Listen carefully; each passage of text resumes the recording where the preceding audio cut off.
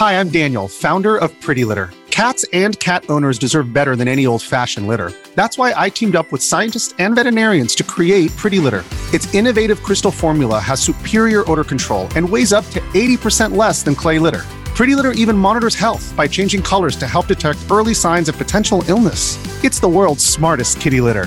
Go to prettylitter.com and use code SPOTIFY for 20% off your first order and a free cat toy. Terms and conditions apply. See site for details.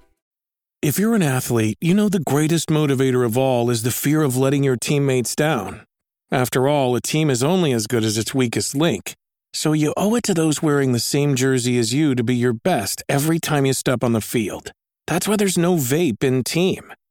When you vape, you can expose your lungs to toxic chemicals that can damage your lungs.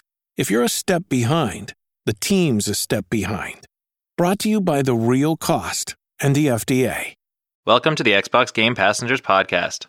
I'm your host, Derek Cranevelt. And I'm Michaela. And this is usually the show where each episode, myself and a guest will dissect and discuss a single game that's available on Microsoft's Game Pass service, which was chosen for us completely at random. If you've been tuned to the feed, you may have noticed a couple of special episodes last week as Michaela and I detailed our adventures at PAX West 2019. This will be the last PAX West 2019 special, and it's actually chock full of interviews that we had with some of the developers of the games we played down at the expo. It sure is. Chock a block full. We talked to the creators of games like Wanderlust, Wavebreak, Untitled Goose Game, Dauntless, No Straight Roads, Liberated, The Suicide of Rachel Foster, Sparklight, Spiritfarer, and more, and we had a really good time. All of these interviews are, 5 to 10 minutes long, and we just get some of the basics of some of these cool games that are not out yet and might be coming really, really soon. A few of them have been announced for Xbox, and in the case of Spiritfarer, it also is set to launch on Xbox Game Pass. Which I'm so excited about, as you probably know if you've heard our other podcasts, because I loved that game. Yes, she did. She hasn't shut up about it all week. But yes, in this episode, it's just going to be a bunch of interviews. You don't hear my voice very much. Michaela actually really stepped up. She did some of my work for me. I lost my voice just before PAX, and that made doing things very, very tough. Also, I just love video games so much and couldn't stop talking to people about their things. Also, it's really exciting to get to talk to people about their baby that they've created and are so excited to share with the world. It was a pretty neat experience. It totally was. So, we hope you enjoy it. If this is not your thing, just tune back next Wednesday when there will be another regularly scheduled episode of Xbox Game Passengers. In that episode, myself and my good friend John, who you have heard on the show several times, will be chatting about Elder Scrolls Online. So stay tuned for that to see what we thought. Thanks so much, and we'll see you soon. Bye-bye. Bye!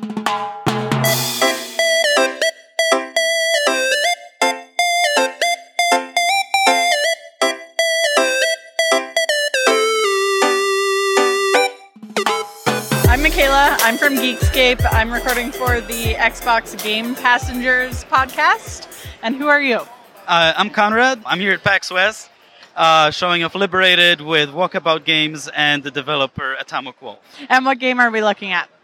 So we're looking at Liberated. Can you tell us a little bit about that? Yeah, so Liberated is a game and a comic in one. Or in other words, it's sort of our new take on what digital comics should actually be, so that they don't have to just be passive experiences, but that they can be fully interactive, fully playable. And it turns out that a comic can actually merge great with a video game. So yeah, it's like this sort of revolution in comics. It does feel like a revolution. It's like totally new, and it could be a comic or it could be a video game, but really it's both. And it's so fun. You managed to make it so fun. So where did the idea for this game come from? This idea of having a comic and a game is something that's been around for quite a while, right? You had Comic Zone years ago, you had 13, but this is first of all, we were inspired by the fact that digital comics are kind of not really taking full advantage of what they could be. They're just these sort of digital imitations of what's on paper. So we were like, why just that? Why not do so much more? And this is our answer to it. It's basically a simulation of you reading a comic from this sort of... It's funny because it's like a first-person perspective simulation of looking at a comic, right? So you see the pages, the transitions, everything goes from panel to panel, and it's all seamless in a game and a comic all at the same time. And what made you decide to go with the art style that you chose? Because comics and graphic novels come in all different kinds of styles, and this one is perfect. It's beautiful. It's like so mesmerizing, and I just want to keep looking at it all day. What made you decide to go this route? I mean, the world and the setting itself, right? It's a tech noir sort of near future. So it's a kind of dark world, lots of shades of gray. Technology is being used against society to control it and manipulate it. So we thought that this kind of grayscale, black and white sort of thing worked really well. It's also an homage to things like V for Vendetta. It just worked, and we've tried a ton of different art styles before we settled on this one.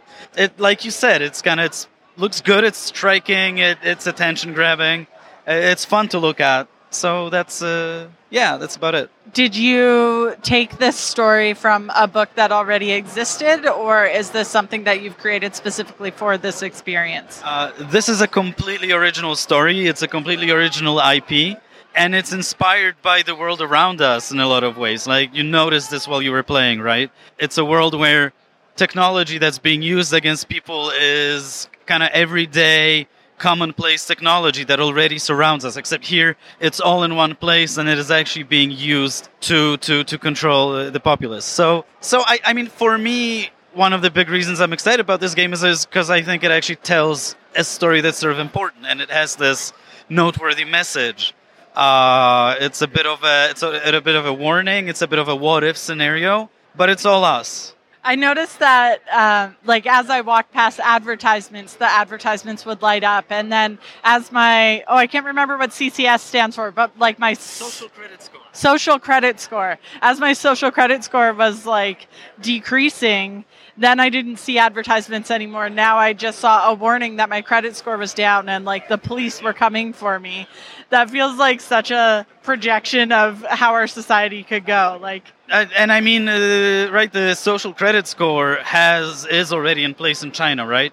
And it's kind of an interesting story about how this came to be in our game. Because when we started developing it a few years ago, this wasn't something that was actually fully implemented in China. It was like a rumor, something that might be happening soon, but it sounded so crazy and dystopian. So for us, this was like, well, this is perfect for our near future dystopian game. And now by the time the game is releasing, it is actually real and it is actually true. So who knows, maybe in a few years, other things that we talk about in this game will also be reality. That's true. It's that whole art imitating life, life imitating art thing. So scary. I don't want that. I don't want it. I don't think anybody wants that. But that actually does kind of bring me to another interesting thing about the story, right? Because the story for its dystopian universe, authoritarian government, a group of liberated rebels, right? It's not a black and white good versus evil story either. We show the story from several different perspectives. So in the first chapter of the game, right, you're this young kid, you join the liberated, you're here to fight for what's right and for justice.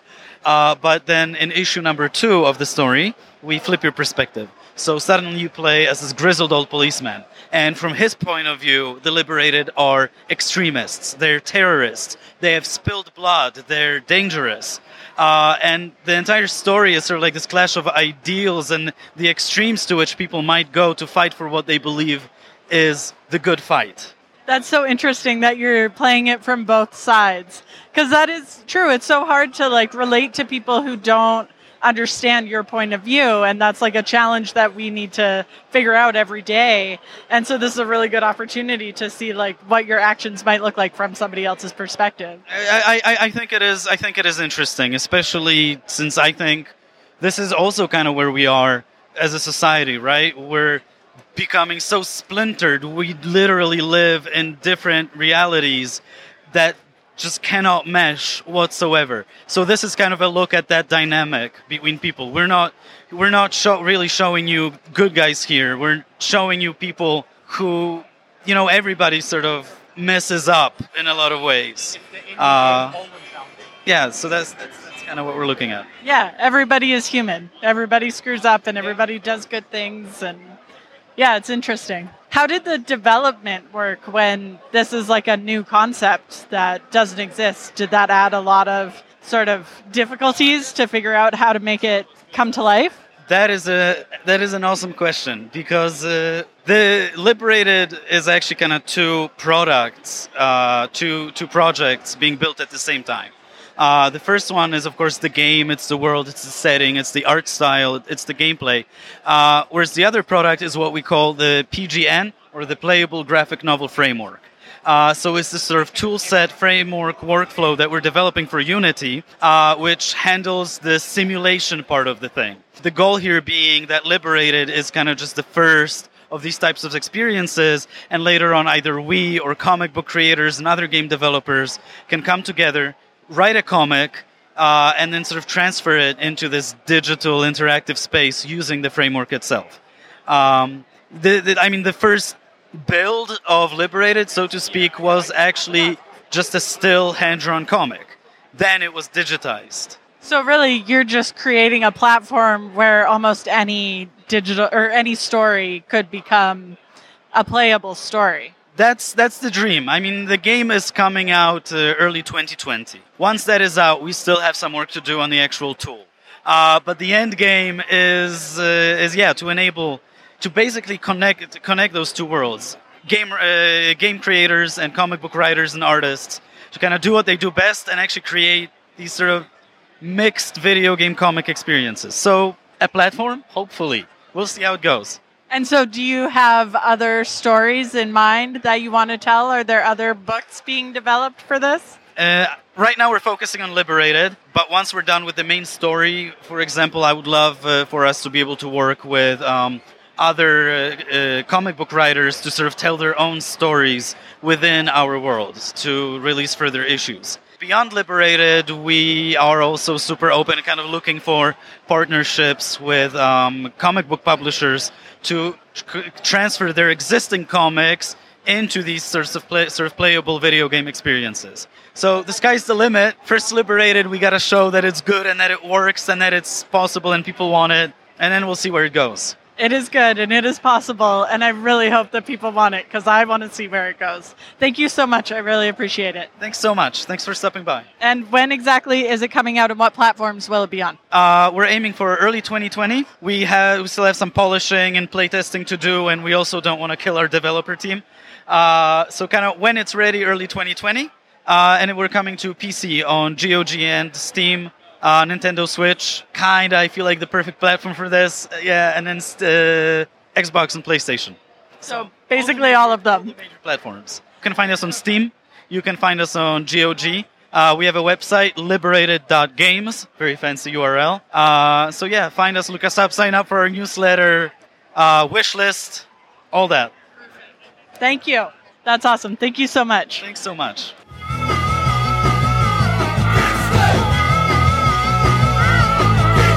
Derek here for Geekscape.net and the Xbox Game Passengers podcast, talking to Max from Daedalic Entertainment, and we're chatting about a game called The Suicide of Rachel Foster, which is a new story-driven narrative game that's coming out from the company. Looks really, really cool. It's very different from a lot of the stuff we're seeing on the show floor. Why don't you tell us a little bit about it? How are you doing today, first of all? I'm doing fine. A bit tired because PAX is, working at an exhibition it's a thing on it for itself. You have to do it to know what it's like. But I'm fine. I'm hydrating myself, so I'm doing fine. Yeah. Suicide of Rachel Foster. I'm really, really glad you liked it when you saw it.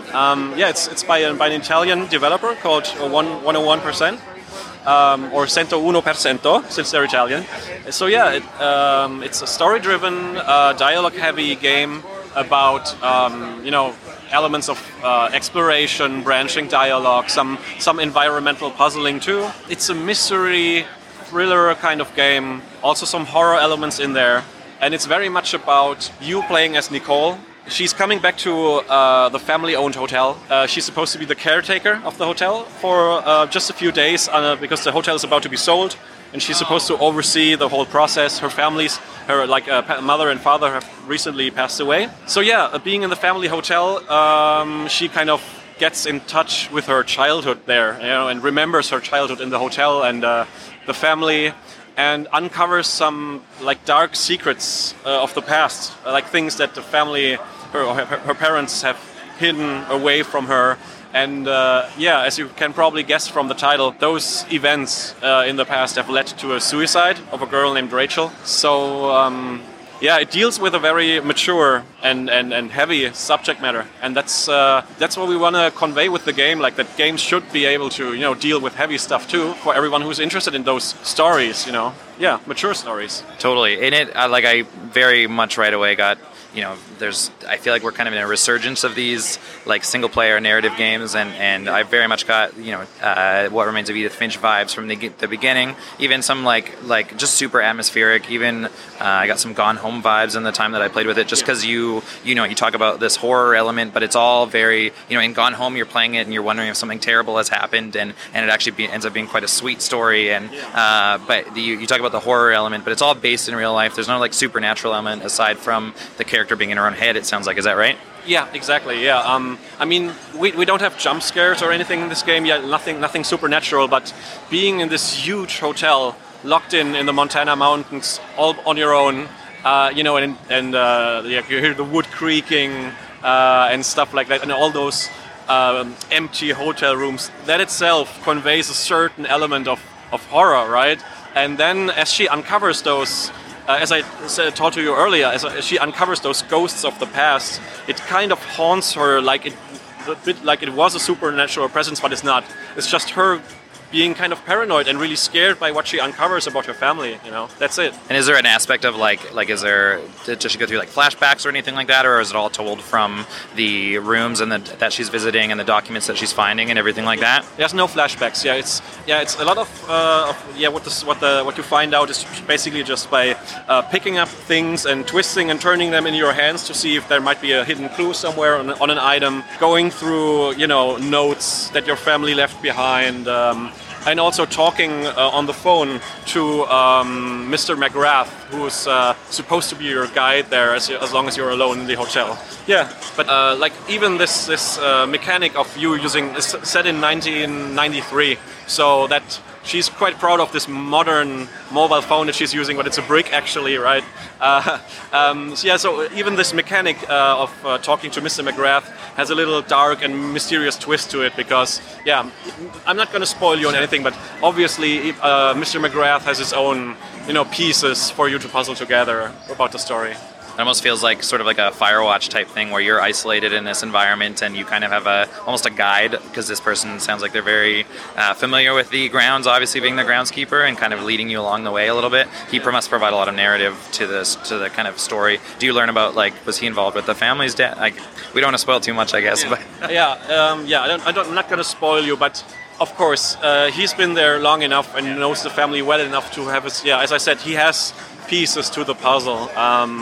So that's what it's about. And of course, it's also a bit like Nicole, the girl you play, also considering her own stance on her family and on herself probably too, because I think that's part of growing up. It's very much like a coming of age type of thing. She comes back to the hotel after not being there for a while, studies and work and such.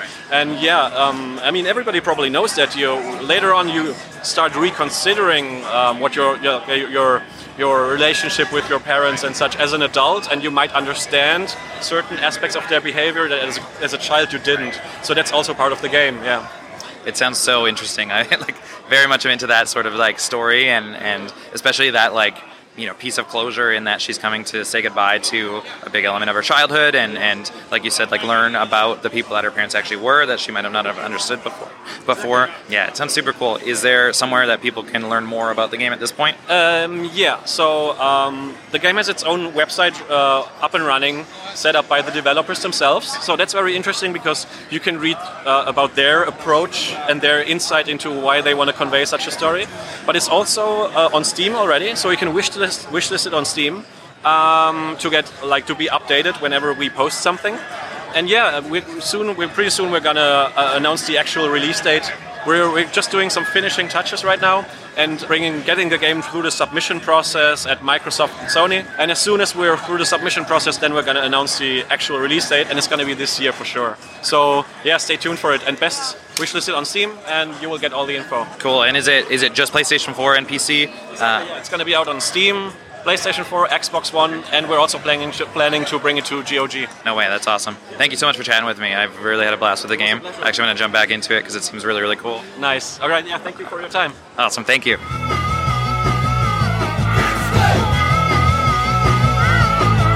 So I'm Michaela. I'm with Geekscape.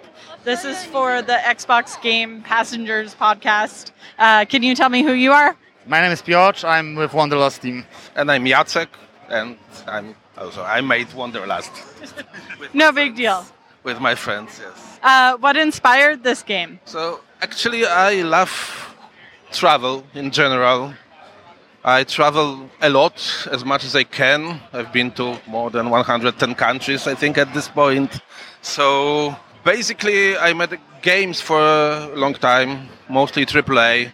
So actually, at some point, I wanted to try to do something that connects my hobbies and also is a little bit more mature game. Well, we call it slow gaming. So, this thing that actually because in general, games are just like any other medium, like literature or movie. So actually they can be used firstly to just convey more emotions than just frustration, anger, and those emotions usually connected with playing games. On the other hand, they also can talk about a lot of matters, a lot of subjects that other media really talk about, like not only fantasy stuff or science fiction stuff, but only like about modern world, for example. That's an experiment, I would say, to create something like that. A game that's set in modern world, that's based on documentary mostly, because we based it on interviews with travelers, on some journalists, stuff. We worked with journalists and with also writers, travel writers, to create this game. So that's an experiment, I would say. I was wondering where the story came from, like where all the ideas and the experiences came from, because it seems very real. It seems like somebody probably had that experience. Yes, actually, the Thailand story is written by Carolina mostly, who I think it's mostly based on her own experience. Actually, she's a writer. She's interested in fashion. She writes about fashion, and also she writes about traveling. So a lot of subjects that somehow connected with her own experiences about being in Thailand are here. So that's how it is. I mean, this game is like an anthology of stories, of novels, I would say. There are like 4 main stories, because there are 4 main characters. They are very different. So, like, for example, Martine here is, like, she's a she's a student, or like she finished studies and she goes to this life-changing trip to Thailand. But there is also a trip in Africa where the protagonist is an older woman who's a journalist who's been to Africa a lot of times, and she goes there for a funeral. And there's this romantic story of a guy traveling through Europe for a date. So they're very different, but all of them are based on like real memories or like real documentaries, but the characters themselves are fictional, just because I think it was required, like we thought it's required just because it's a game. So it's you need interactivity mostly, so you need to have a lot of choices, and it needs to be a story. So yes, but I think the most, if not all, the elements are based on documentaries or on interviews, on our own memories and stuff like that. So. And the game is played through making choices and then reading about what those choices do for the character. I've never actually seen a game like that before, where it's all just reading and choosing, and there's no like physical gameplay in it that I've seen. What made you make that choice to present it in this way? So we started from this idea that we want to make a game about travel, but at some point we just, we started from some other ideas, like, making a travel simulator or something like that, where you can manipulate few statistics and just go anywhere. At some point, we went to a conclusion that actually what made it interesting is our emotions. So I think just to convey this idea that the emotions in travel are important. We needed a good medium. I think the text is very good because actually it leaves a lot to your imagination. Because yes, we describe a lot. We can describe smells, we can describe views, and so on and so on. But actually, sometimes we do describe it very precisely, and sometimes not. But it doesn't really matter because you imagine the rest, which is actually great for the story and for the immersion, I would say. So I think that was the reason. Also, one of the main inspirations for me was just travel literature. So I think that was this. It felt like you could really put yourself into the place of that character. Like you could relate to it throughout. So I think well done. Good choice. I imagine this was quite different than working on things like The Witcher. And so how was that process for you? How was it to be able to do something totally different? Well, it was I think the most important difference was just this reference material that we had to come up with. So we had to hire journalists and writers who don't really work on games, but on, they're just like travel journalists or just people who write about modern world in general. Because, well, we have also some quite serious subjects there in the game, obviously. So I think that was the biggest difference. It's just, this game is, I think, technically, it's quite simple, more or less. It's just a text game. There are few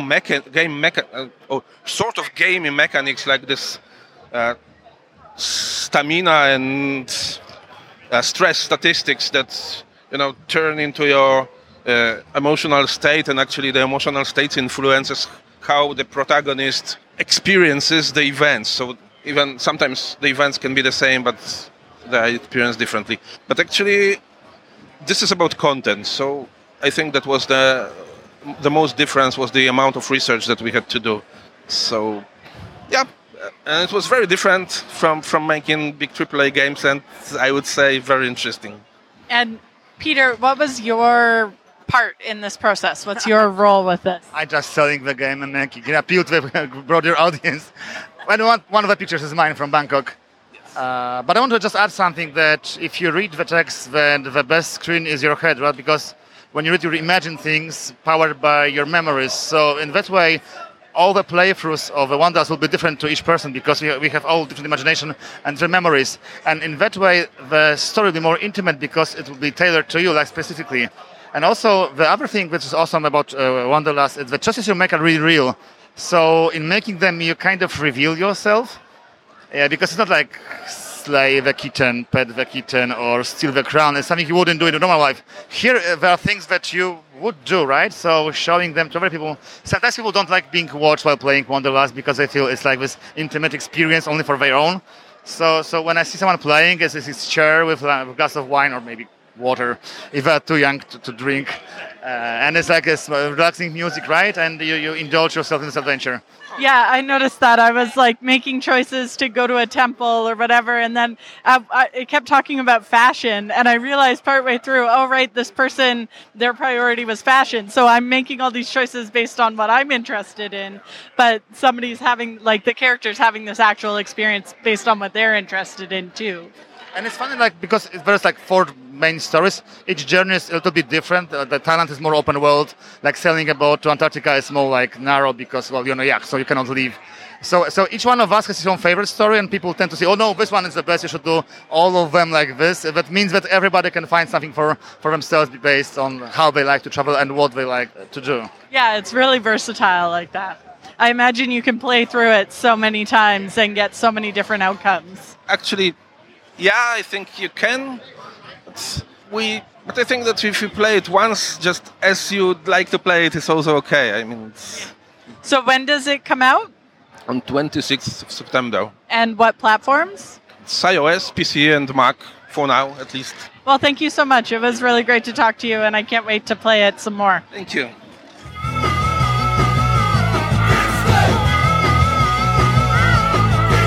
Derek here with Geekscape.net and Xbox Game Passengers. I'm here talking to a very familiar voice. I was going to say face.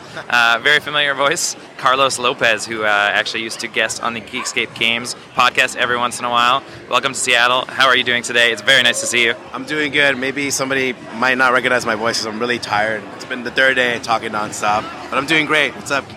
Hey man, I feel that too. My voice is great today, but the last 2 days I couldn't really talk very well. So that is where I'm at. But we are here. You're working with Funktronic Labs. I always want to say Funkotronic for some reason. Funktronic Labs. You guys are showing off a super cool, kind of nostalgic, kind of brand new game called Wave Break.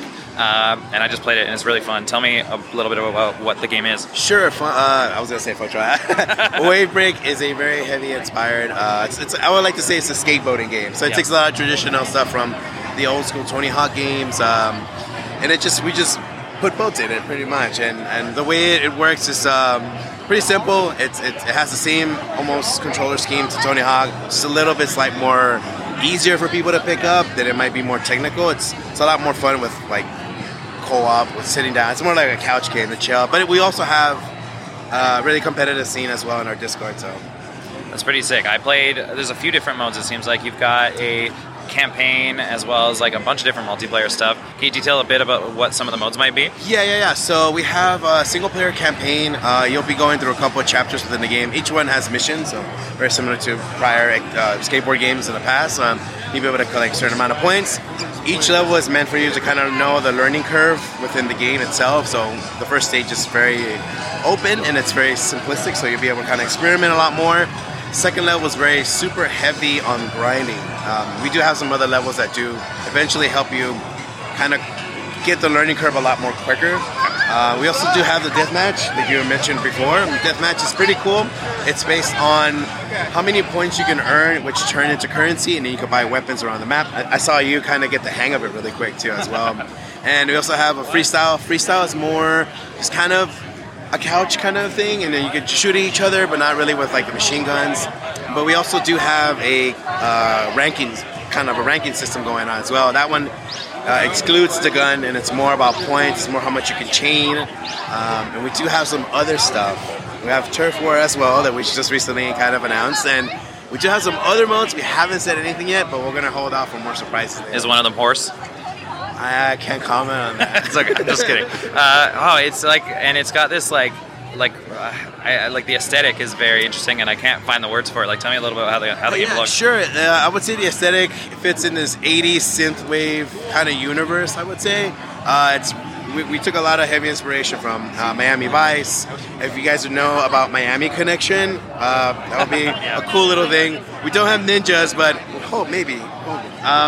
And it does fit in that world. We have cool synthwave soundtrack as well, bumping in your ears, so getting you bumped and pumped, as I like to say. And that's pretty much the aesthetic of Wave Break. And it looked like there's a lot of character customization options and everything like that too. Can you talk a little bit about that stuff? Sure.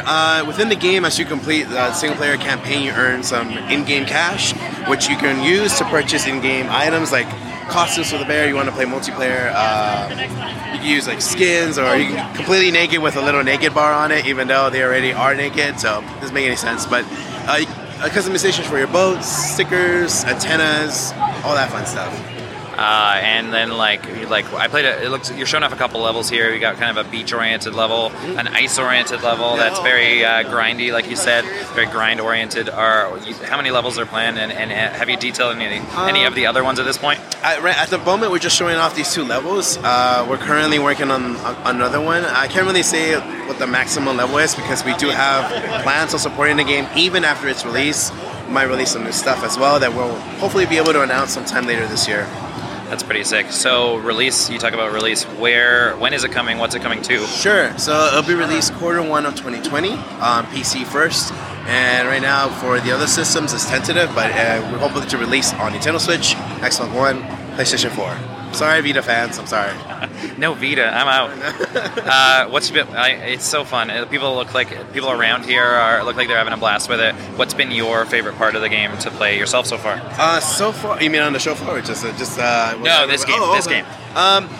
So far, my favorite thing is actually we had the original QA testers from Tony Hawk 1 and 2 come in a big group and try the game. And I think that was our highlight, just to hear them approve of just like, you know, they were the original Neversoft crew, and just hearing them say like, this game is really beautiful and it plays really well. It just really kind of made our whole PAX, and just seeing everybody getting really pumped up and enjoying a new almost Tony Hawk kind of game. Well, and 20th anniversary of the series yesterday. Exactly. What could be better than the people that like made this game like come together and tell you that it's good? It was quite something that I was taken away. All of us here were taken away from all that stuff. We weren't really ever expecting like that kind of response, and even then, and even now, like, we look back and we hope to kind of fulfill those shoes a little bit, because that Tony Hawk series has been great, nonstop, and we hope to kind of fill in those shoes. It's been a long time since we had a good Tony Hawk game, you know, in a sense. Totally, I feel that. Oh, that's super cool. We're here at PAX. What else? Have you been checking anything else out? Have you just been at the booth? Yeah, I've been actually been walking around. This Indie Mega Booth section is really great, but I also been checking up upstairs and been playing a lot of my friends over at Wait For It. Hey, everybody. Playing a lot of River City Ransom Girls. God, that game is so good. Totally highly recommended. They have a demo out here, too. Round the Guard is really good as well. You guys want to check that out. So is Cat Lady, that's across from us. Mutazone as well. And Creature in the Well. It's amazing games all around, and you have to come to PAX. I don't know. I can't even words cannot explain how amazing the show is. Totally, I feel that. We were doing a show like a podcast last night, and just talking about how much we love it here, just because it's just like a celebration of gaming, and like half the stuff here, it's not as consumey as things like Sandy. Half the stuff you couldn't buy if you wanted to. Like, it's just like you're just seeing the stuff that's not even out yet, getting excited for it. I love it. It's so cool. We've had nothing but wonderful response. Everyone's really nice here. It's a different trade show for sure than E3, where it's a little bit more PR media. It's more direct, and this one is just great, interacting with just everybody here, and just in general. Everyone's been really nice. Giving us great feedback, and we just really just love the vibe in this whole show. Yeah, it's been awesome. Well, thank you so much for showing it to me. I have had a blast playing it. I can't wait to play it some more. It's super cool. And yeah, it feels, I don't know, I've been a huge Tony Hawk, you know, even the bad games, I'm like, I love this game. This game's great. Like, what are you talking about? And this was so much fun right away. And I love the, like, you know, you talked about 4-player split screen coming, like all that sort of stuff is sick. And I can't wait to play this on the couch with my friends. We're going to yell at each other so much. Yeah, and that's you can actually, even now, join our Discord and get an alpha key. And we do have a lot of stress testing, so we invite everybody to hop on our Discord and get an alpha code so you can actually play the game whenever it's available online. And we love hearing everybody's response and stuff. We love hearing feedback. So if you guys really want to get your hands on it, please join our Discord and get on this, because it's a cool ride. Everyone's there to play this game, and we have an amazing community. So please do. That's sick. Thank you so much, Carlos. Thank you, Derek. Thank you. Hey, it's nice seeing you guys. Jonathan, I love you. Hope to see you guys on the next con. Awesome. Thanks so much. And check out Wave Break coming next year for everything, it sounds like. Yep. Awesome. Thanks, guys.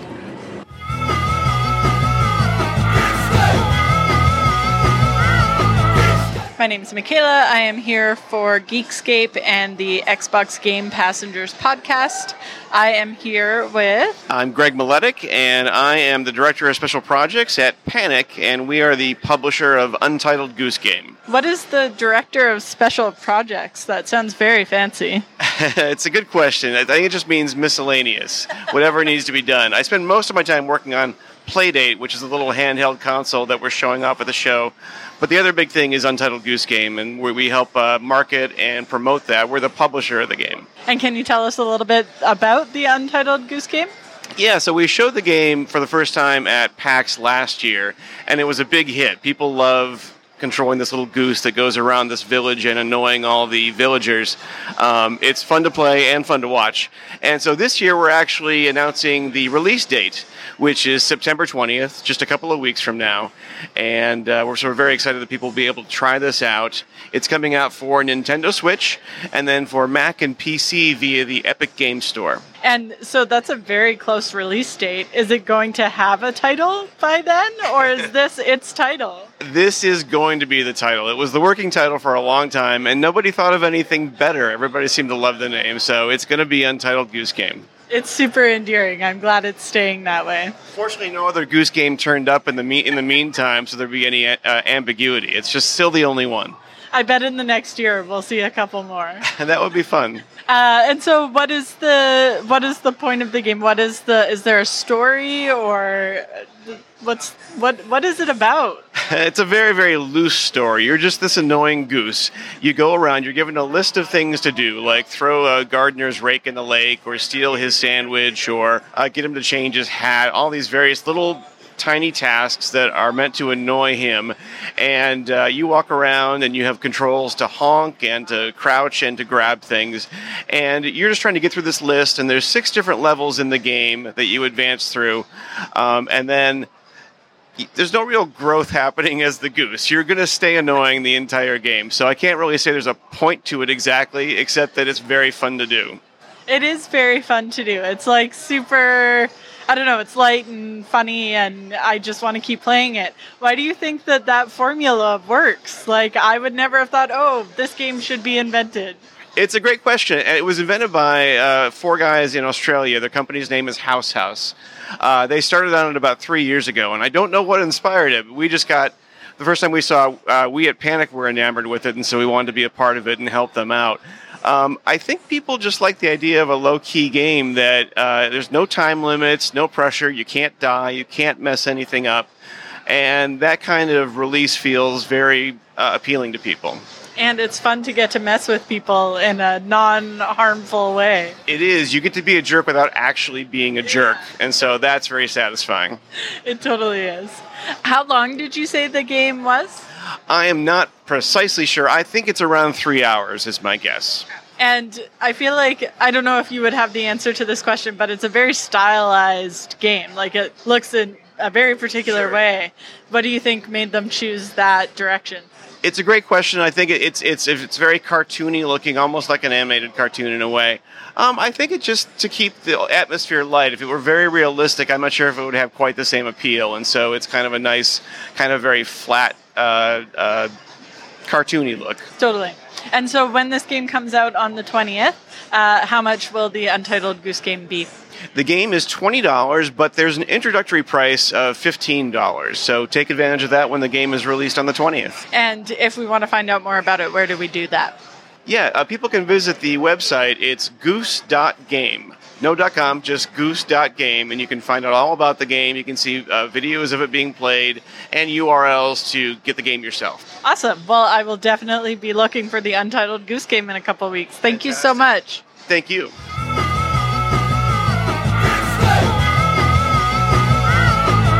I'm Michaela. I'm here with Geekscape. We are recording a podcast for Xbox Game Passengers.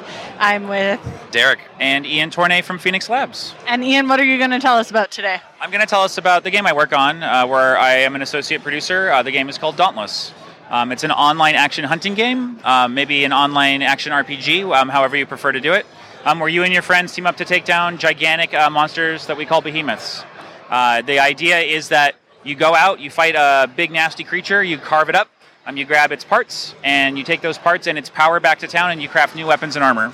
So there's no classes to speak of, there is no kind of roles like a healer or a tank, but the way that you level up is by leveling up your gear, and because you can always switch gear, you can always kind of change who you are in this game on the fly. It's free to play, it's free to download, we're committed to never being pay to win. So, if you're interested in teaming up with your friends to take down a daunting objective and you'd like to be dauntless in the face of something daunting, you're going to have your opportunity.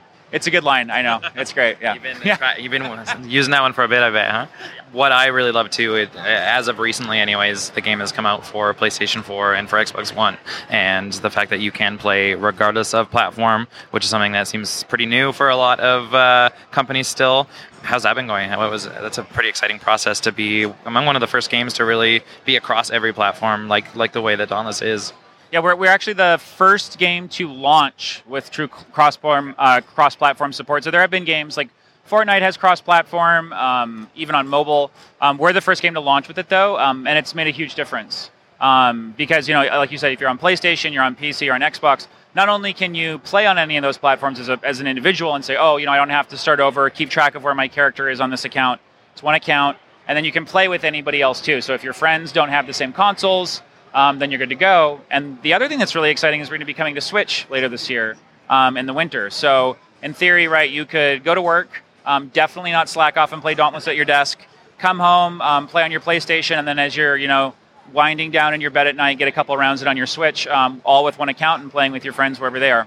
So we just played a demo, and I led in with the fact that I'm not a super gamer, and you guys obviously have played a game once or twice.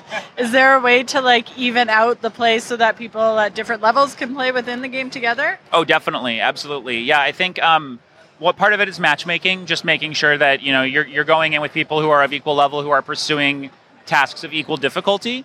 I thought you did pretty well, by the way. Yeah, I think part of it is that. We really, there are games that we really, really admire and have played a lot of. Obviously Monster Hunter is a huge inspiration for us.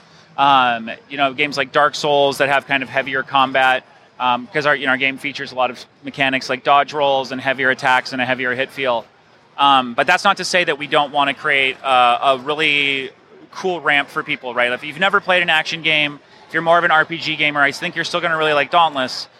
Different weapons have different, appeal to different skill sets. If you're someone who likes to go fast and you kind of want to, just be a ninja on the fly, you've got the chain blades. If you want something that's super high risk, super high reward, there's the axe, and then there's kind of something in between for everybody. And the other thing too is even if you don't win a fight, you're still going to grab some parts, you're still going to grab some kit that you can bring back to town to level up. So, if you're super esports, if you're ready to go full Espuerta, maybe you'll get through the game without needing to craft as much. But if you want to take your time or really explore the crafting tree, or even if you just need a little extra help, a couple of hunts, even if you fail, you're going to grind your gear up and then have a leg up. And is there a story or a plot? Are you questing? Explain that part. Yeah, of course. So Dauntless takes place in a world called the Shattered Isles, where humanity lives on these floating islands. So something has happened that has shattered this world and made it so that if you fall off the edge, you're going to be falling probably forever and ever and ever and ever. No one really knows what's all the way down at the bottom. But what we do know is that there is a substance, mystic source of energy called Aether. Aether keeps things flying in the sky, but it occasionally kind of crystallizes and becomes sentient and turns into a behemoth. These behemoths crave more Aether, which they drain out of islands. So if you're in the real estate business or just not falling forever and you're a human being, it's very important to stop these behemoths from gobbling up all the land. And so as a slayer, your job is to live on the edge, to live on the frontier, and go out and slay these gigantic behemoths so that we have a place to survive. And just kind of looking, we're standing in the middle of the booth right now. The behemoths look insanely varied in their art style and everything like that. They all use kind of different elements, different attack patterns, and how many behemoths are there at this point in the game? Man, how many behemoths I used to know right off the top of my head, and this is going to sound whatever, but I've actually lost count. Okay. Because not only are there behemoths, there are variants of behemoths in both difficulty and approach. I can tell you, right now, obviously you can't. If you're listening to this, you can't see. But in the booth, we're looking at Embermane, Drask, Hellion, Pangar, Koshai. I'm a bad producer. I can't remember his name. Thunderclaw and then Drask is down Skarn's down at the end. That's Boreas, actually. Like Aurora Borealis is Boreas. But at any rate, some of them are elemental powered, so there are kind of a few core elements. There's Earth, Shock, Blaze, and Frost. And then on side of those, there's also Umbral and Radiant.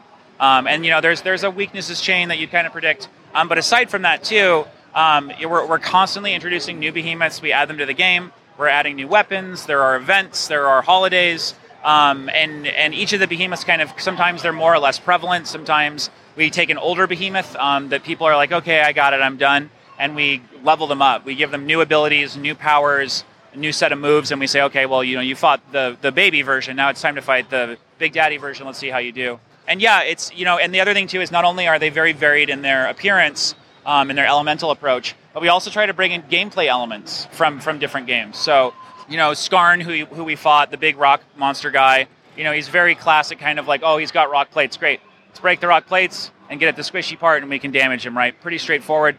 But we have behemoths that are inspired by shoot 'em up games, like classic shmup games, where you're going to be dodging bullets to try to just get in. We've got behemoths that draw from kind of more classic raid encounters, have mechanics where it's you could damage him, but if you take out his minions, it'll make it easier. So we have a lot of really, really talented designers that come from backgrounds at places like BioWare, Capcom, Riot, who are just really excited to say, like, hey, I've been playing this game and I really like the mechanics they have. I wonder if we can make a behemoth that draws inspiration from that. So it's really, really fun to work on. That sounds pretty awesome. It's pretty awesome. I know in the little bit that I played a little bit on the Xbox as well and have had a lot of fun with it so far. It seems like customization is a pretty huge aspect of the game as well, just in terms of customizing your character, but also what the gear looks like and everything like that. Can you speak a little bit to that? Yeah, I would love to. So, yeah, absolutely. I mean, I think one of the best parts of any game, like we've all in the studio, like we've all played a ton of World of Warcraft, we've all played a ton of Warframe, we played a ton of Monster Hunter, all these games where, you know, you walk into town and you see somebody and you're like, whoa, what is that guy wearing? Holy crap. I don't know if you got the explicit tag, so I'm going to say, holy crap. Anyway, you know, you see the guy and you go, oh, where did you get that? Where did that come from? And we really do want armor to tell a story. We really want your gear and your abilities to tell a story. And so, you know, like you'll see people wearing gear where you're like, oh, you look cool, and that's really fun, but you can tell, like, they didn't take down an end-level behemoth to get it, right? And then there is gear where, you know, it has awesome effects, it you know, it has animation, it looks amazing, and you're like, oh, well, that guy obviously took something down. And then we also have a mode called Trials, which is for end-level slayers who have gotten kind of really perfected their skills, where they can go into an arena, fight a specially tuned, really just dreadful behemoth, and accrue currency they can use to then buy cosmetics to show off even more. Additionally, every month we roll out a new hunt pass. It's kind of like a battle pass if you're used to that, where for free you can get through 50 levels of rewards. If you give us, I think it's about $10 US, you get access to a bunch of other cosmetic rewards. And we themed those, so we had our Hidden Blade season, which was based kind of off ninjas. We had High Skies, which there were pirate kind of themes. We're recently going through our kind of Corsair Cadet lineage that is like super awesome Dayglow, Blowout, Phantasy Star themed. And then you're also going to see in the near future monks, kind of Eastern Shaolin style monks. And then, you know, going into Halloween, we have to do something for that. Going into Christmas, we'll have to do something for that. And so it's just, we're really always excited to add new cosmetics and new ways for people to express themselves. I mean, we're looking at the Switch version right now, which looks really, really cool. I love the portable aspect of it. Alongside the portable aspect, I hear there's a mobile version in the works as well. Anything you can say about that, or just TBD in terms of when we might be able to see that one? Yeah. I mean, mobile would be huge. I think for a guy like me, so I cut my teeth on an NES. So the idea of a Game Boy was pretty mind-blowing back in the day. I wish I had more than, 20 AA batteries so I could play for longer than 30 minutes. Can we talk about the Game Gear for a second? That thing just, chewed battery. Okay, anyway, sorry. I felt like if I was going to go on a road trip, I'd be better off hooking up the car battery. That thing was bonkers. Anyway. Wait, hold on. What is a Game Gear? Sega. It was an old Sega. Yeah, but they were like, I know what's wrong with the Game Boy. It needs a backlight. They weren't wrong, but it was 1996, so LEDs weren't a thing. So, oh boy, that thing chewed batteries. Anyway, you could blind someone with it. It was great.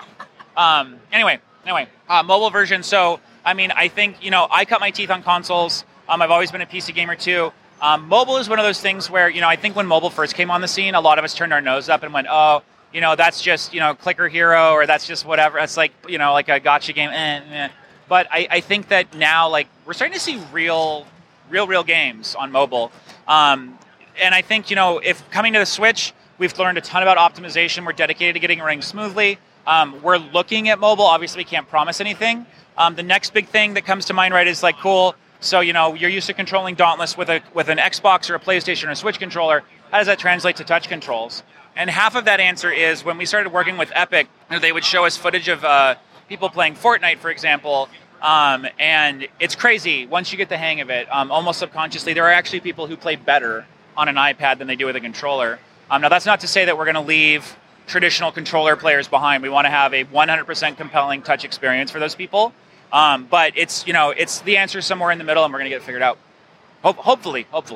That sounds great. And I love the whole one account aspect. So regardless of what you're playing on for this period of time, I can just jump onto anything else and kind of go with it some more. I mean, I'm really looking forward to playing the game some more. People want to check it out. Where can they learn more about Dauntless? Yeah, you can head over to playdauntless.com or just Google Dauntless. It's free to play. Like I said, we're firmly against pay to win. So, you're not going to come in and see somebody, zipping around on a $500 dragon or something. You're going to be on even footing with all of your friends. It's a quick download. It's super fun. And the other thing, too, is we are always looking for feedback. So even if you're like, this doesn't sound like it's for me, I would actually like it even more if you would play, so that you can tell us how we can make it more for someone like you. Because like I said, we're super interested in incorporating elements from different genres of games and really making Dauntless a world that people play in for years to come. Well, thank you so much. It was super fun. Hopefully we can play it again soon on the go. Coming to Switch this year, it sounds like. Yeah. Coming to Switch in the winter, and our other platforms are live now, so get in there. Awesome. Thanks, guys.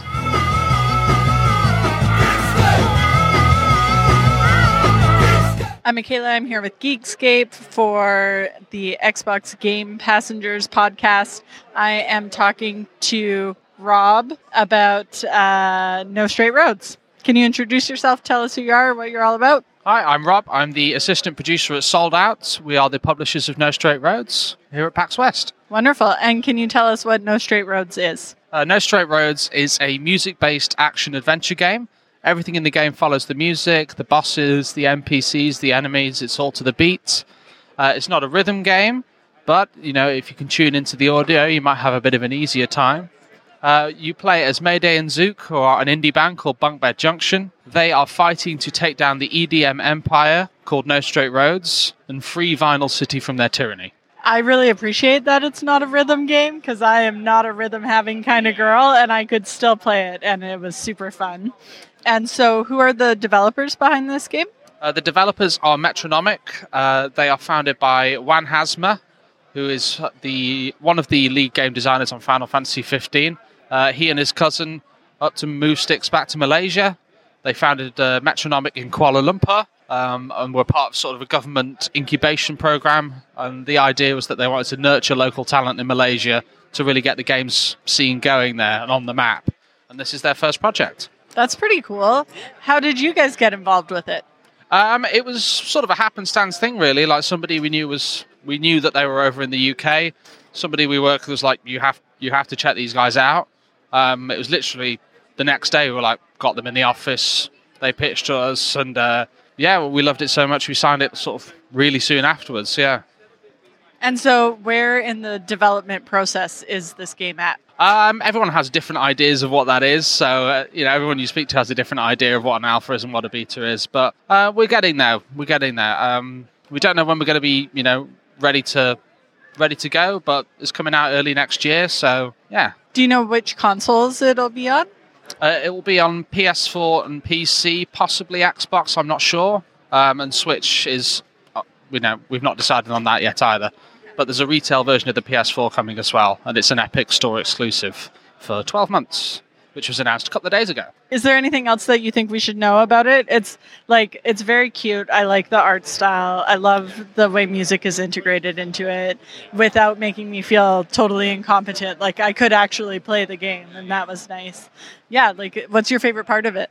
It's that it's not a straight up rhythm game. We've seen loads of bars coming across screens and having to hit at a specific time. But it's great that the developers wanted to make a game that was, they're really passionate about music, but they wanted to make sure that it was accessible to everyone, even if they're absolutely useless with rhythm. There's plenty of us out there that love music but can't do it. So I think, that's the best thing for me, is that it's so music focused, but it doesn't require any God-given talent whatsoever. Just a love of the game and a love of music. Totally. Well, thank you very much for chatting with me, and I look forward to seeing this game come out sometime next year. Thank you for having me.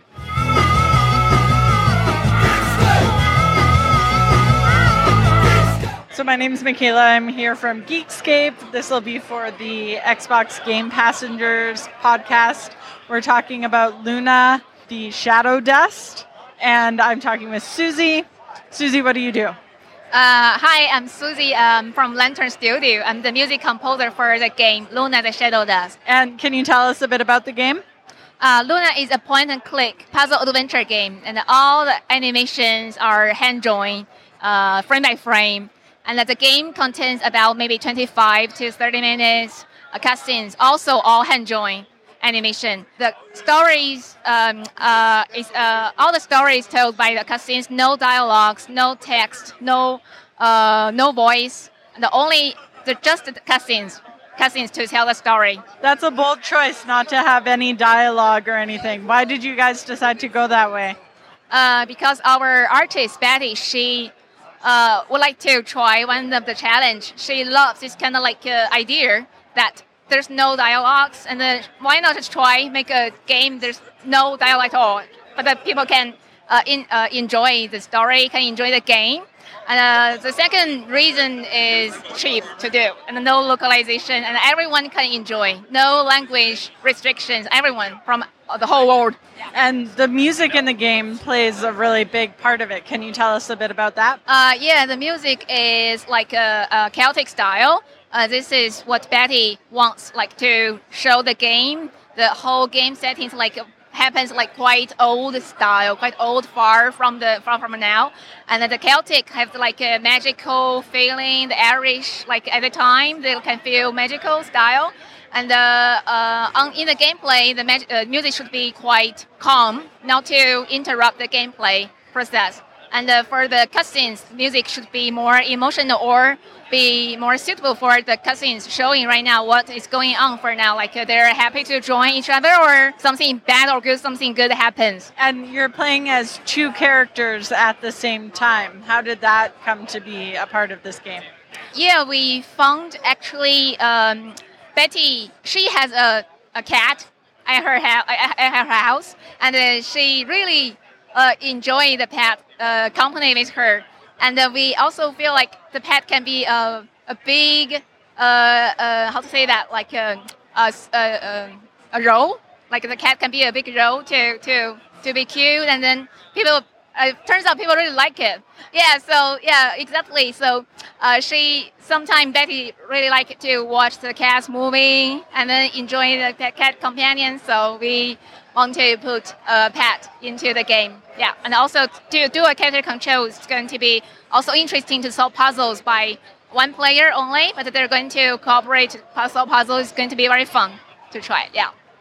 Yeah, it's interesting how you have to rely on both of them to be able to get through the game. Yeah.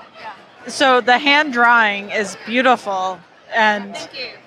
Must have taken so much work. Why did you decide to go that route? What was the process of doing all of that? Oh yeah, Betty, because all the first hand drawing animation is going to be more realistic and also more smooth for the arts to show for the whole game, for the whole cutscenes. And this is what Betty decided to not to how to say, like to save time or something, because this is our project. We really want to do our best, to try our best. So even though we know it's going to take lots of effort, but Betty also said she really enjoys all the process, like making all the arts. Yeah, she actually fixes and changes all the time to make the best result. Yeah, so turned out people like it, and almost everyone play the game. So we really appreciate that. Yeah. Yeah, you're both doing a really good job. It's beautiful, and the soundscape is lovely. It's just like nice to be immersed in that world. When can we expect to be able to play it? We are going to be the game is going to be released on Steam this October, and if anything goes slowly or something goes wrong, maybe it's going to take a while, but it's going to be this year for sure on Steam, and Linux later. And for other platforms like mobile version and Switch, we are talking to our publishers, but we are not so totally confirmed yet. But it's going to be next year. Yeah. And where can we find you online? We have social media like Twitter, Instagram, and Facebook. If you just Google or the search in this platform, Lantern Studio or Luna the Shadow Dust, you're going to find them. And our website is lunashadowdust.com. Wonderful. Thank you so much. Thank you so much, too.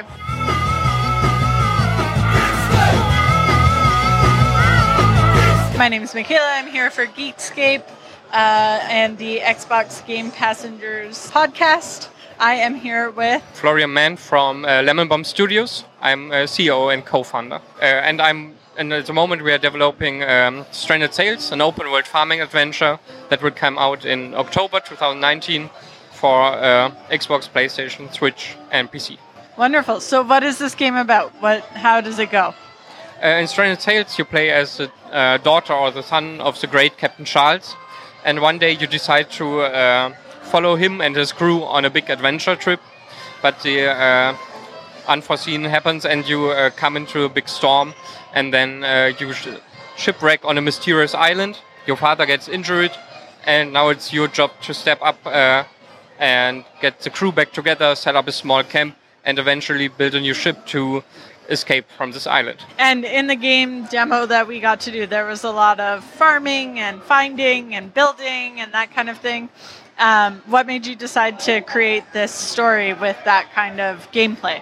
The first idea for this game came from our publishing partner, Roca Play, and they asked us if we can do anything with the words farming and stranded. And then we thought a little about it, and then we wrote a game design document, and everything came together pretty well. And we decided to tell a story because that we don't think that many farming games have done before to tell a story. They just kind of throw you into the open water. You can do anything you want, and it's cool, but we think we wanted to decide to make something different. And so in the demo that we did, I didn't get to meet any of the other like crew members or anything. Do you develop relationships with people as you move through the game? We decided to keep out all the relationship part because we wanted to stay a little bit more family friendly. And that is why we don't tell a story with a love interest. The art style that you use is super cute. What made you decide to go that route? The art style is it favors two things. We love to do stylized art, so we don't want to make a really realistic game. So that was the first point. And the other point is we're a small team, so we don't have a lot of time or the resources to optimize the game for the consoles. And when your art is not so hardware hungry, it really helps and when you're porting it to the consoles. And so farming games, I feel like they're super popular right now. What do you think is the appeal about games like this? I think farming games give you a really nice escape. Normally they are really have a slow pace. They don't punish you really hard. And so when you come home from a long day or just had a stressful time, I think they are really a great thing to calm down and enjoy yourself. And so you were talking about in the game you're fighting pirates or something, and you made certain choices around what the fighting strategies would be. Do you want to talk a little bit about that? We tried to have a fighting system that is not too challenging for the player. And we try to keep it very simple so that you can see on the first, to just see it right at the beginning of the fight, what your enemy is. We have 3 different enemy types, and they are all, you can see what they are doing right from the beginning. I think that's a nice fit to the relaxed farming. What is your favorite aspect of the game, personally? Yeah, I think level design. Because you always can see something in the background which is interesting, but you cannot access right now.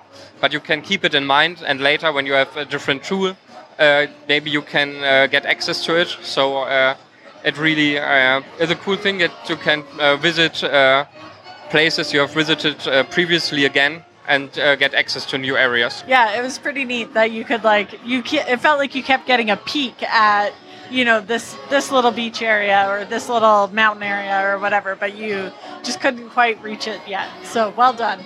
My favorite part was the color of the water and how you could see it reflecting underneath. Thank you so much. Yeah, thank you. Can you tell us again where and when we can find this game? The game will come out in October for PC, Xbox One, PlayStation 4, and Switch. And if we want to find out more about it, where do we look online? You can join our Discord server. You will find it on our website at lemonbomb.de, and you can find some trailers on YouTube and on the Steam page as well. Wonderful. Well, thank you so much. Thank you for having me.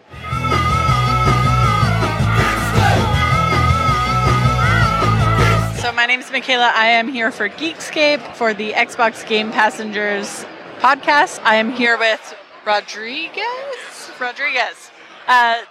What's going on? What are we talking about here today? I hope we're talking about Spiritfarer. Spiritfarer, it's a cozy management game about dying, right? So in Spiritfarer, you're playing as Stella. Stella is the newly appointed ferry master to the deceased. And in the game, you have to build a boat, you have to explore a world, and pick up new passengers. And these passengers are spirits that are ready to begin transitioning into the afterlife. So you bring them onto your boat, which is basically like a floating hotel type thing that you're improving and building up. And so you make your passengers comfortable, you get to know them and you tend to their needs, and you befriend them basically. But at the end of their journey, you have to let them go into the afterlife. That's the game. And so what prompted this game about spirit journeying, like death? What is up with this? What's up with that? A few, there were a few doors into this project, right? We have a couple other games, and we tend to take the very beginning of the project from mythology or lore of some sort. So in this case, it was the Greek myth of Charon, who's the ferry master who ferries the souls of the dead across the river Styx. But we wanted to do that, and our previous games have been death-obsessed as well, but they were a little more, I'd say, killing-obsessed than death-obsessed. So it was, how can we, get into that subject matter in a lighter way, a more colorful way, and a more positive way. So, we're a 5-year-old studio, and basically a lot of the people in the studio were in their early 20s when they started, and now they're getting older, they have families, and they have loved ones that are passing on. So all this stuff comes together. It's like, okay, how can we talk about this stuff in a I don't know, I'm not going to say therapeutic way, but kind of, and a more positive way. It is interesting because the whole game feels very light and fun and brightly colored, and when you think about death, it feels dark and gloomy, and I did not get those vibes at all from this game, and so that sounds pretty purposeful. That sounds like what you were going for. Absolutely. How did you choose the art style and the music and stuff that you decided to go with? Well, I'm not going to say we're art first, but we're known very much for our art. Our previous games have the same core team, and we're known for our sort of cartoon-like style, the 2D animation that's all hand-drawn. So we wanted to go into there. We wanted to come back a little lighter sort of visual tone than we'd had in our previous project, which was Sundered and was dark and it was Lovecraftian, and now we wanted something a lot lighter. So I guess the head of our company had Spirited Away in mind, Studio Ghibli films, that sort of thing. So that was the start of it, and our art director and art team fleshed that out into something a little more unique, taking influences from here and there. And it's got kind of almost a storybook / animated film vibe, which is really what we were going for. And I noticed that the journey is happening, but it's almost happening in the background. You're also fishing and planting and building, and how did you decide to make the story unfold in that way? It was very engaging and interesting. Yeah, we did. So it is a management game at its core, right? I mean, the pitch sort of gets, I guess the emotional content of the pitch gets the most attention because it's about dying, tell me more about this. But it is a management game. It's if you want to really simplify it, it's in the vein of a Stardew Valley, except it's on a boat. You are managing this hotel.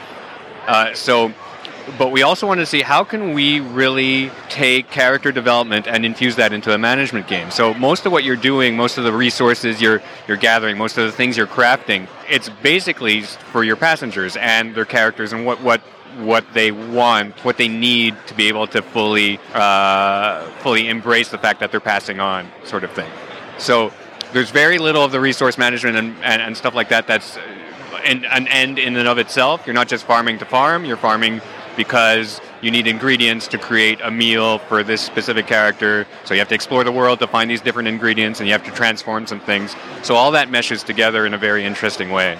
Do you find that because you've made this game, are you talking about death more? Is it becoming less taboo? Because it is quite a taboo subject, and we're all very uncomfortable with it. Do you feel like this is a way to kind of open that up a little bit? Well, hopefully. I mean, not everybody wants to, and we're not going to force people to talk about it, right? But as I said, it's not fully therapeutic, but we do have to pose ourselves the same questions. We have characters in the game, and they're basically all based on people that the developers knew and have passed on, right? So it's kind of a tribute to them, and it's I guess anybody who was asked to give the details about these characters so that we could create them. There was something of a coming to terms and really confronting that, right? So I think if we imbue it with that relatable sort of emotion, our hope is that people are going to approach it in the same way and start thinking about their own loved ones, and very possibly play it together with them. And have some conversations, but really do it in a more positive way. Don't be afraid of it. This is going to be an emotional game, but it's not going to be a sad game. It's like bittersweet is the worst that we're aiming for here, right? Which is in many ways life is like that, right? Yeah, that's a lovely way to approach it. And good point about being able to play with your loved ones, because it is a co-op game, or it can be. Yeah. So it's fully single player, and there's the secondary character, which is the cat, and the cat will follow you around and basically do what you do. But at any point, you can just plug in and play as the cat, and the cat can do everything that the human character can do. And there are some parts, some mini games in the game that you have to collaborate together to get it done. So you not only have fun together, but you can also sit down and talk, and just sort of absorb what these characters are telling you and get attached to them and sort of be okay when they're ready to go. Yeah, it's kind of a conversation starter, it feels like. Can you tell us when and where we can find this game? You will find it everywhere.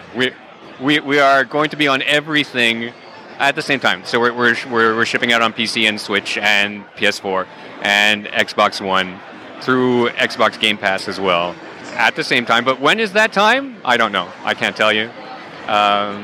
We were aiming for spring, and then a very sort of similar large format title has been pushed back to March, and that title is Animal Crossing. And we don't want to hurt Animal Crossing's chances. You know what I'm talking about? Yeah, we don't want to hurt that. We love that game, honestly, but we'd be foolish to come out in March when they do. So sometime after March, but we're not sure yet. We want this to be as tight as possible. We're about halfway through production. And things are going well, but we want to be perfect. We're like, it's kind of a unique proposition. So, and we love what we have so far, but we have to make sure that the rest of it is good too. So we'll see. Sometime next year, we'll be able to hone in on a specific date. And if we want to find out more about Spiritfarer, where do we do that? We do that at thunderlotusgames.com. We are there. Any people who are using Steam can already wishlist it. It's already out there. And basically all the other systems, if you Google it, they're there. Like we have an Xbox page, we have a PS4 page, and we have a Switch page. It's out there, but it's not actionable until next year. All right. Well, thank you so much. It's a beautiful game, and it's so fun to play. I'm really glad I got to experience it and got to talk to you.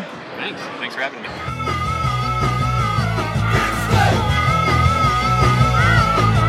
I'm Michaela. I'm here from Geekscape for the Xbox Game Passengers podcast.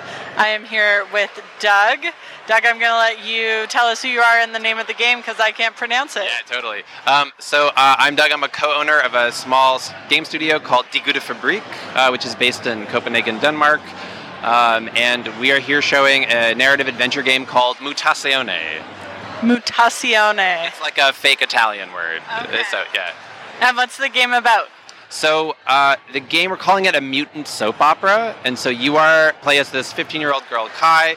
She's visiting this kind of post-apocalyptic town of friendly mutants who are 80 years ago a meteor destroyed this big island. The people who survived were mutated, and now they're kind of living in the ruins in their own little village. Your grandfather lives there. He's dying, so you've taken the boat to visit him, take care of him. Along the way, you meet all these friendly mutants. You learn about their drama and romantic issues with each other, but maybe you can also save your grandfather as well. So this is kind of like a point-and-click adventure game, except less focus on puzzles and more on the narrative. So. And can you tell us about some of the mechanics in the game? It's pretty interesting and different. Yeah, so it's a somewhat linear story that takes place over 8 in-game days as you get to know the community better. The one mechanic, though, in addition to the kind of traditional narrative point-and-click adventure, is that you grow these musical, magical gardens. So every day you grow a different garden. So, for example, one day you may want to grow a certain character's favorite flower to make them feel better. You collect seeds from around the village and the wilderness outside the village. Certain characters give you seeds, and you can plant them, and you have this magical song which you can kind of instantly kind of grow the plants to their adult size, so you can harvest seeds and flowers and stuff to give to the villagers. In addition to that, the gardens are all musical.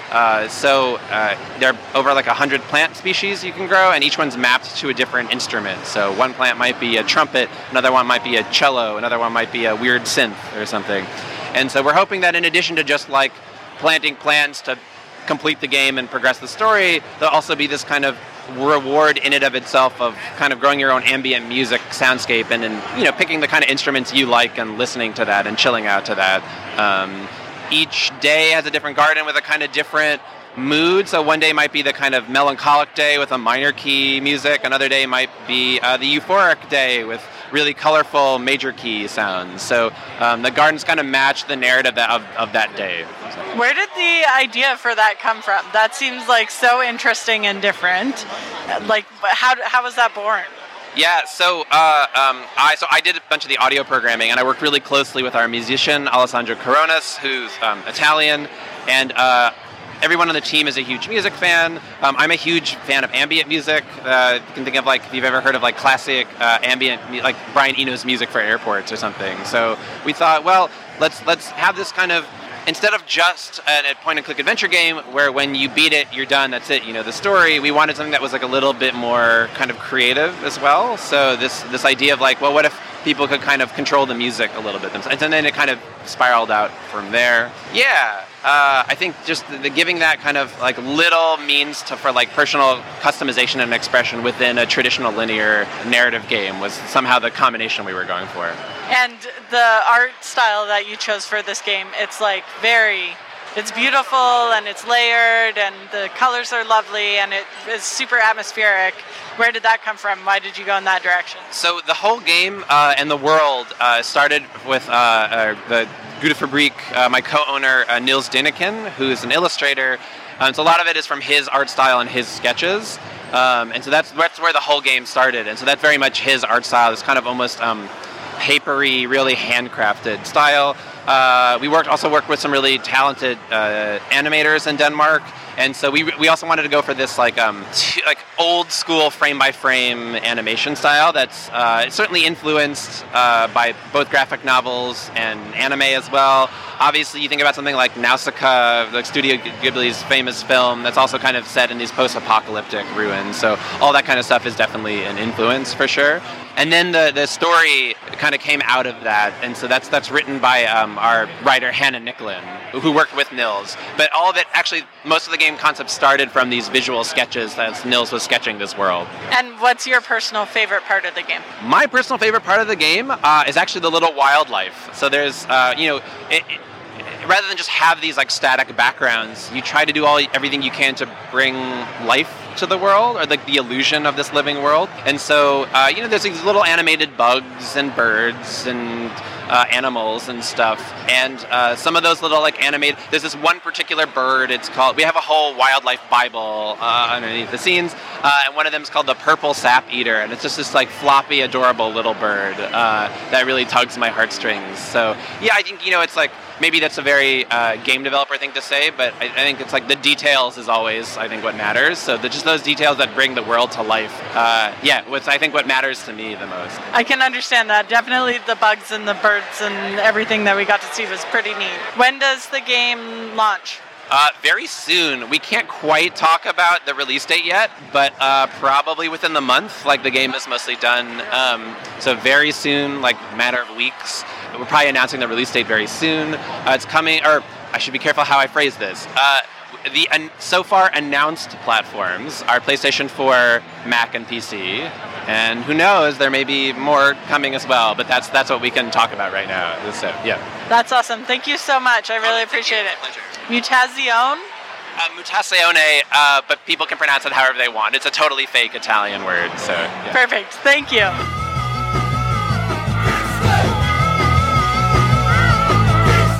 This is Michaela from Geekscape. I am here for the Xbox Game Passengers podcast. I am here with... Lucas Rowe from Red Blue Games. And what game are we talking about today? We're talking about Sparklight. It's an action-adventure inspired by games in the 90s that we all played growing up, and with a lot of modern game mechanics like procedural world generation and good combat. Now, I learned today what procedural world generation is. Can you explain it to us? Yeah, so basically every time you lose in the game, the whole world will regenerate, so you never see the same world twice on a run. It keeps the game fresh as people kind of are progressing and trying to get better. So that must mean that you had to draw a whole bunch of different rooms or worlds, sections. Yeah. That must be a lot of work. How many different areas are there? Right. So there's 5 different zones, and with the algorithm, I guess to geek out a little bit, you need a certain number before it's fun to shuffle. So if you are shuffling 2 cards, that's not a very fun thing. Even 20 cards isn't really all that fun. So we really needed 50 to 100, and it's really ballpark. The numbers all over the place, depending on the zone. But yeah, it takes a lot of work to get to this emergent kind of fun randomness that we wanted to get. And can you tell us a little bit about the story of the game? So you are a genius engineer that crash lands in a foreign land that's being fractured by all these earthquakes. So that's the theme for regenerating the world is every time you die, an earthquake shuffles everything up. The fractures are being caused by gremlins that are mining the world's Sparklight. And Sparklight is the currency in the game. It yields great power, and it also corrupts. So all of the mining company is burning the Sparklight and corrupting the earth and corrupting themselves. And you are doing your best to put a stop to it. That sounds awfully familiar. Yeah. Yeah, it's tropey, but we were very intentional with who the good guys and bad guys are in our game. It's good guys are very pro-science, and the bad guys are the miners, burning everything. Yeah, that's hitting the nail on the head, I would say. How long have you been developing this game for? So we've been working on it for 4 years. The team has grown and shrunk between those 4 years, so it's sort of hard to say the true person year. 3 of us are full-time, and then we've worked with 5 different pixel artists. The most was 2 at full-time. And it's a pixel art game, but you said that there's some modifications in that. It's not the same as it would have been in the 90s. Right, yeah. So some games go for pure retro look. We basically decided which rules we think we could break and which rules we shouldn't break. So to geek out more, we don't rotate pixels. That's something you'll see in contemporary games, but we don't like that aesthetic, but it's perfectly valid. It's just not the aesthetic we were going for. So while I was playing Sparklight, I died 40 million times, but it wasn't super painful, and I was able to come back and not feel like I didn't want to continue because it was too hard. I still was able to move on.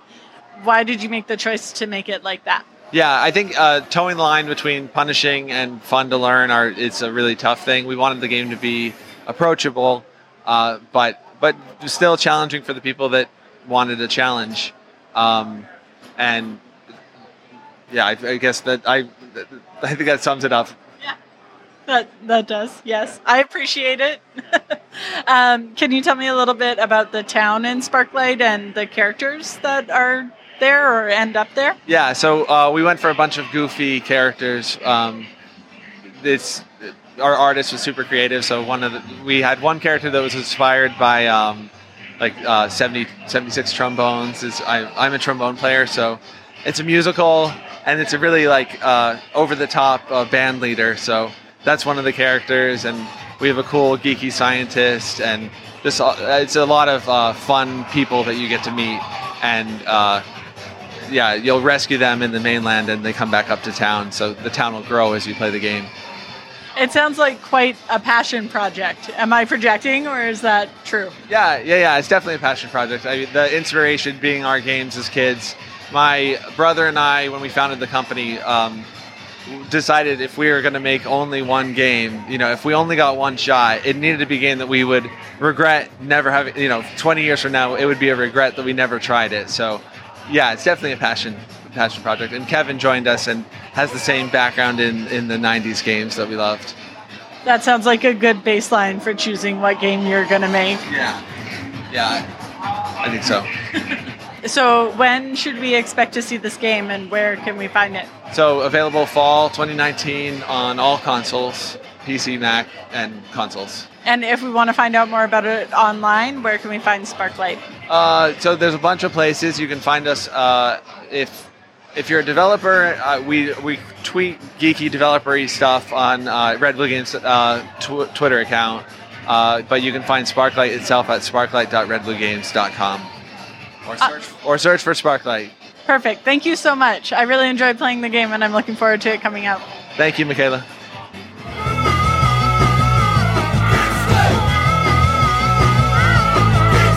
I'm Michaela. I'm here from Geekscape for the Xbox Game Passengers podcast, and I am here with... Hello, guys. I'm Radek, and I'm so happy to be here with you. And what game are we talking about today? It's a game deck. Actually, I'm a producer of the game deck in Anshar Studios, a Polish game development studio. And the game deck is the adaptive cyberpunk isometric RPG. And it's based on a book series of Polish author, Marcin Przybyłek. And it's about a profession of a game deck, which is who's a detective that's solving cases in virtual worlds. A little bit like in Ready Player One, but with detective twist in it. And so this is based on a book series? Yes, exactly. It's based on a series of 7 books, if I remember correctly. But we are taking inspiration and references from first 3. And the story, the profession, and the lore, and the creation of the world, the Warsaw of the 22nd century, is actually straight from the books. It seems like it lends itself very well to becoming a video game. What made you decide to turn this into a video game? Sorry, what do you mean? What made you decide to turn this story into a video game? Oh, okay. So we dreamed about creating our own CRPG, computer RPG game, and it happened that we heard about Marcin and his word, his lore, and we were pretty excited about the whole creation, about those virtual worlds, because we thought that it gives us opportunity to tell a lot of different stories and to bring a lot of variety into the cyberpunk game, right? Because at one hand, you can have like a free-to-play game setting where you play with the genre, but just in a few minutes later, you can have, for example, racing game or MMORPG game, and it can be like totally different story, different setting, different world, different mechanics, mini games, and so on and so on. So.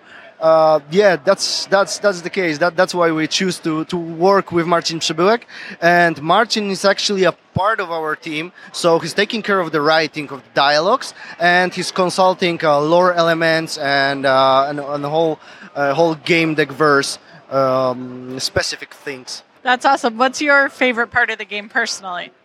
Also, I love deduction so much. It's like a little bit like my baby. It's our basic system, and I love how it's unfold the story in different directions. So, basically, during every playthrough, you have the same story, but seen with different perspective from different characters and about different elements of the specific case. And my second one would be aspects. And it's because the same, it's like very adaptive. The game react what you choose, how do you play. So if you are a brute, you can be like more of a warrior type, but you can decide that no, you don't want to be brute anymore and you want to be like a technomancer, and the game will adapt, will react to your choices and let you do so. So it's like the player is the sum of his choices and he's telling his own story in our game. And what's been the hardest part about developing this game? Hardest part? I think there's like a lot of hard parts of game development, but we have a really passionate team. We really love CRPGs and pen and paper RPGs. So every day we are like working together, and we know what game we wanna create, and we have a vision, and this vision has pretty good reception right now. We just announced Game Deck, and everybody loves it. So there's no hard part that can be overcome with this passion for RPGs. Yeah, it sounds like you're working on exactly what you're passionate about, which is a wonderful thing to be able to do. What made you choose the art style that you did? For around a year, we were doing research about like camera, art style, and the mechanics, and we were creating this vision of the game. And we decided that we want a lot of variety, but every single setting must be at the top-notch quality. As in an isometric RPG, you can really be creative about it. And we are working to keep the same level of quality around the game, but with different like art styles and settings. And when can we expect to see this game available? The game will be available next year in 2020. Specific date is yet to be announced. What consoles will it be on? For now, it's for PC only, but we are thinking about other consoles as well. But it's still not yet decided. Well, thank you so much for talking with us. It was a great game. I didn't get to play it, but it looked pretty neat. Thank you very much. Thank you for your time, and it was a pleasure to meet you. Oh, and actually, where can we find you online? So, don't forget to add us to wishlist on Steam. We are as well on Facebook, Twitter, and the website GameDeck.com, where you can sign to a newsletter, and you are going to get the latest news right into your email. Perfect. Thank you so much. You're listening to the Geekscape Network.